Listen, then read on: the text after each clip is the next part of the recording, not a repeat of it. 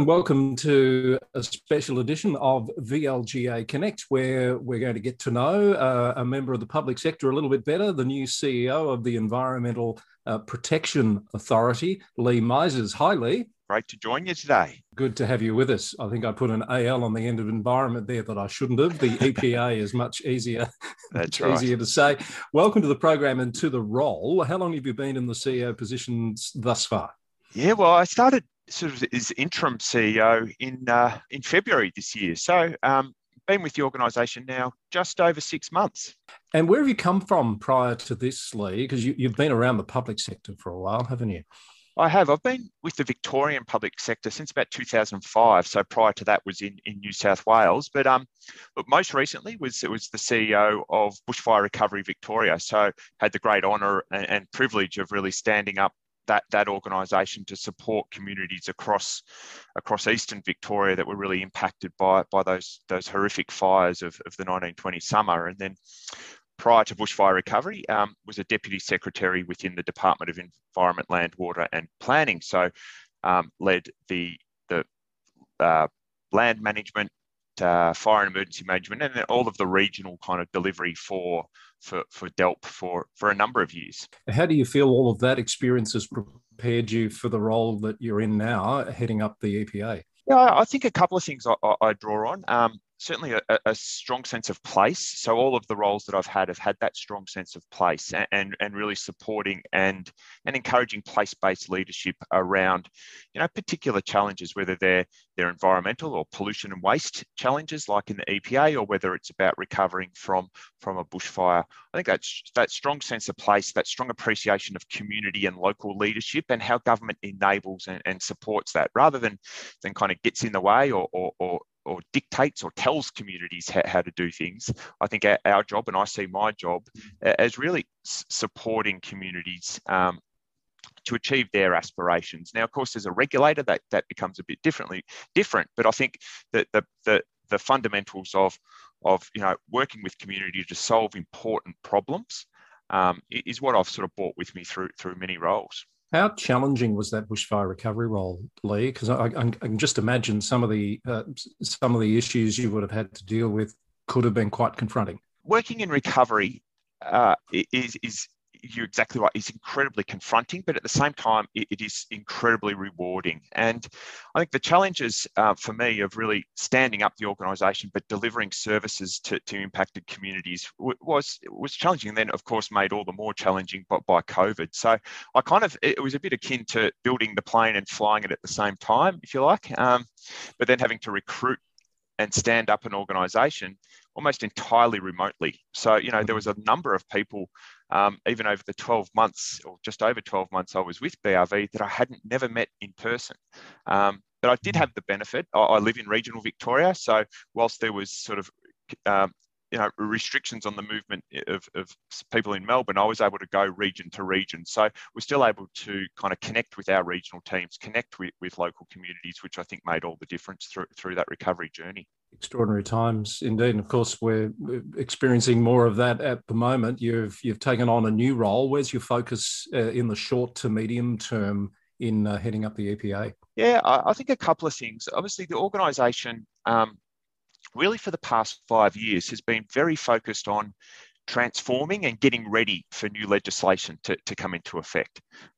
It's been a big focus. It's been some great work, and of course culminated in the commencement of the new Environment Protection Act on 1st of July, this year. Now, for me, it's really reorientating the organisation in a lot of ways from transforming and getting ready to really delivering under the new Act and continuous improvement. This is new. It's quite fundamental shift in EPA and its operations as our focus changes from, if you like, reacting or responding to the impacts of pollution and waste to what is a world-leading preventative-based regulatory regime. So we get in there, we work with industry, we work with our partners, and we look to prevent those incidents from happening up front. So it is a fundamental shift from in the legal framework, the regulatory framework, which requires a fundamental shift in how we work as an organisation. So that's a big focus for me, getting the organisation really set up for success. We've got an ambition to be that world-class regulator, world-leading regulator that really makes use of the powers that we asked for as an organisation and the community said we needed as an organisation to deliver great outcomes. So internally, that's the focus. Externally, of course, similar new duties, new responsibilities for industries, for co-regulators, supporting them, building that knowledge base, and ultimately lifting the performance to achieve those good environmental outcomes. It does sound like a fundamental shift in approach, and you mentioned that it's world leading. How do we come to be in this place in Victoria where we're trying something so radically different in this space? Yeah, it's a good question. It often takes a bit of governments to be pretty brave to make the bold shift that has in this law. And I think my observation would be seeing the real benefit that occurred in the occupational health and safety space, where a duties-based framework was put in there almost over a decade, and real improvements in safety outcomes across all industries, and really applying that principle to the environment. We have seen, unfortunately, over a long time, and EPA has been dealing and continues to deal with some of the ramifications of illegal activity, whether that's stockpiling of waste, whether it's illegal dumping of chemicals. We're continually sort of focused on responding to those issues and can really only act when those issues occur. That's how the 1970 Act, was set up. I think learning from the benefits in occupational health and safety, learning from that old adage, prevention is kind of better than cure. Getting up front, working with industry, lifting performance, and it's everyone's role, right? We've all got a role in protecting the environment. We've all got a role in making sure our communities are safe. Our public health standards are high. So I think it's a pretty brave move, but it makes sense. And I reckon I'll be very surprised if other EPAs around the nation and even internationally don't follow suit pretty quickly. You'd have to give yourself some time to see whether this is proving successful by however you measure it, because you've got some pretty wicked problems in existence that you're obviously not going to solve with a preventative approach because they're already there. So for a period of time, am I right in guessing you're going to have a two-pronged approach to those issues? Absolutely. Well, I said, new duties, new responsibilities. It's about educating. It's about lifting that performance standard. But it goes without saying that deliberate or criminal non-compliance, those criminal behaviours that we see, we'll go very hard at those issues. So, it's about. I think it's about being proportionate in the type of in our approach as a regulator. So, educating and supporting where it's appropriate, but where we do see that criminal, that really deliberate behaviours, then we've got new powers, bigger fines, bigger sanctions, and we will use them where we need to. Lee, from a local government perspective, I know you've signed an MOU with the MAV, and local government is an important stakeholder for the EPA, always has been. How do you see the relationship changing, if at all, under this new legislative environment that we now have? Well, the relationship with EPA and local government is kind of twofold. In one way, local government is a duty holder, and we regulate a number of council activities.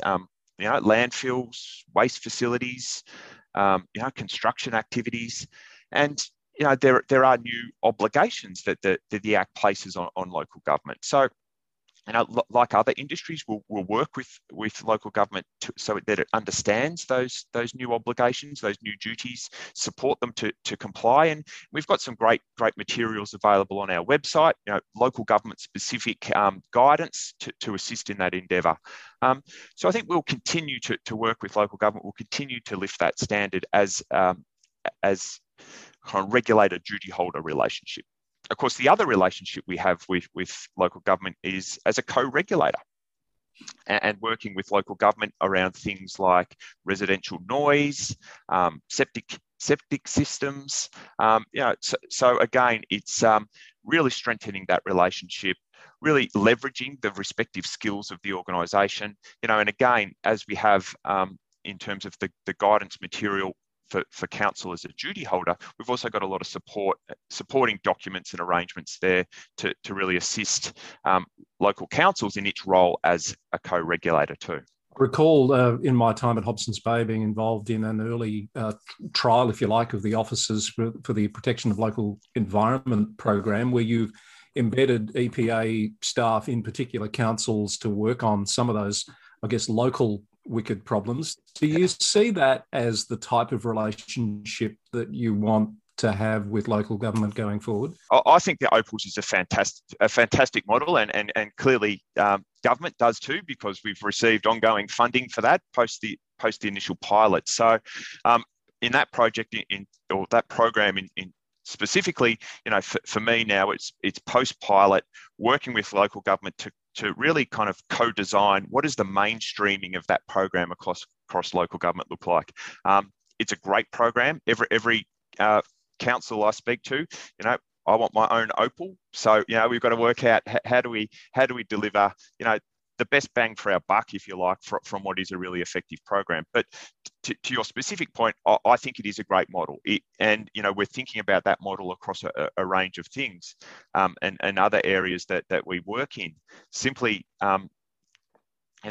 really resourcing a strong partnership around local issues, drawing on that local knowledge and strength that local councils have, and bringing in some of the expertise that EPA has. I think it's a good model. We swarm around problems. We really leverage our collective strengths, and we resource it appropriately. And I think, the pilot of the Opals, I think it really evidences the benefit of that type of approach. Great. That's really positive to hear, Lee. In terms of how local government goes about its business where it intersects with the EPA, is there anything that you'd like to see councils doing differently or better? I think overall, councils have really engaged well with EPA during that transformation and readying process that I talked about earlier. I think it's continuing that. I'd like to continue to have an open, transparent relationship with councils where we are sharing information. Now, I know, as people can be a bit nervous about sharing everything with the regulator, but I think our commitment there is to educate, to support, to be proportionate in what we do. And I think fundamental for us, to achieve those shared outcomes that I'm sure we all do, which is a stronger and healthier environment, healthier communities, then open, honest, regular communications is going to be really important. Now, that's at the individual council to EPA level, but as a collective, I'd like to see how we do that, how we identify where there are perhaps gaps in the system, and that we, again, work together to address those. And again, a lot of that material that we put together to support councils in that co-regulator role was co-developed. We did it together, and it's not us second-guessing or imposing our views of the world on council. It's asking the question, building that understanding, and ultimately putting the best solution in place for everyone. So I think I'd like to see that relationship and that approach really continue going forward. Lee, in terms of cultural change within the organisation that you're now leading, I guess, the legislation brings about a need to do things a bit differently. How is that change program going under a COVID sort of environment, in and out of lockdowns, et cetera? That must be very challenging. Look, it is challenging, and as an organisation, we've got to make quite a big shift. We've got to look at the capabilities we've got and really make sure that we do have those right capabilities in the right place, doing the right things. So a lot of work at the moment looking at our operating model. And of course, structure tends to be part of that. But you're exactly right. Culture, I think, is what organisations live and die by. And we've got to build that culture of the modern, agile regulator, really shifting from, as I said before, a response mode to really broadening out the skills, the tools, and how we use them to be effective in preventing pollution and waste before it occurs. So, focusing on our culture and getting the right cultural settings in the organisation is going to be it's a big focus. Of course, not being able to get people together in a room and do those typical things you do early on in forming a team is always made more challenging. But I will say, I think over the last 18 months, and certainly drawing on some of the approaches we had to take in building a team from scratch in BRV, I'm kind of applying some of that. I think we've learnt to do things pretty well online. I still miss the face-to-face, but you do what you can as best you can to achieve the outcomes you need to achieve. Well, it sounds like an exciting role, Lee. Wish you all the best with it. And open invitation, as you have things you'd like to share with the sector or discuss perhaps openly with the local government sector, please remember us at VLGA Connect and you'll always be welcome. Absolutely, and certainly appreciate the opportunity to talk to everyone today. So thank you very much, Chris. Thanks, Lee. Great to meet you. Lee Misers, the new CEO of the EPA, with us on this special edition of VLGA Connect.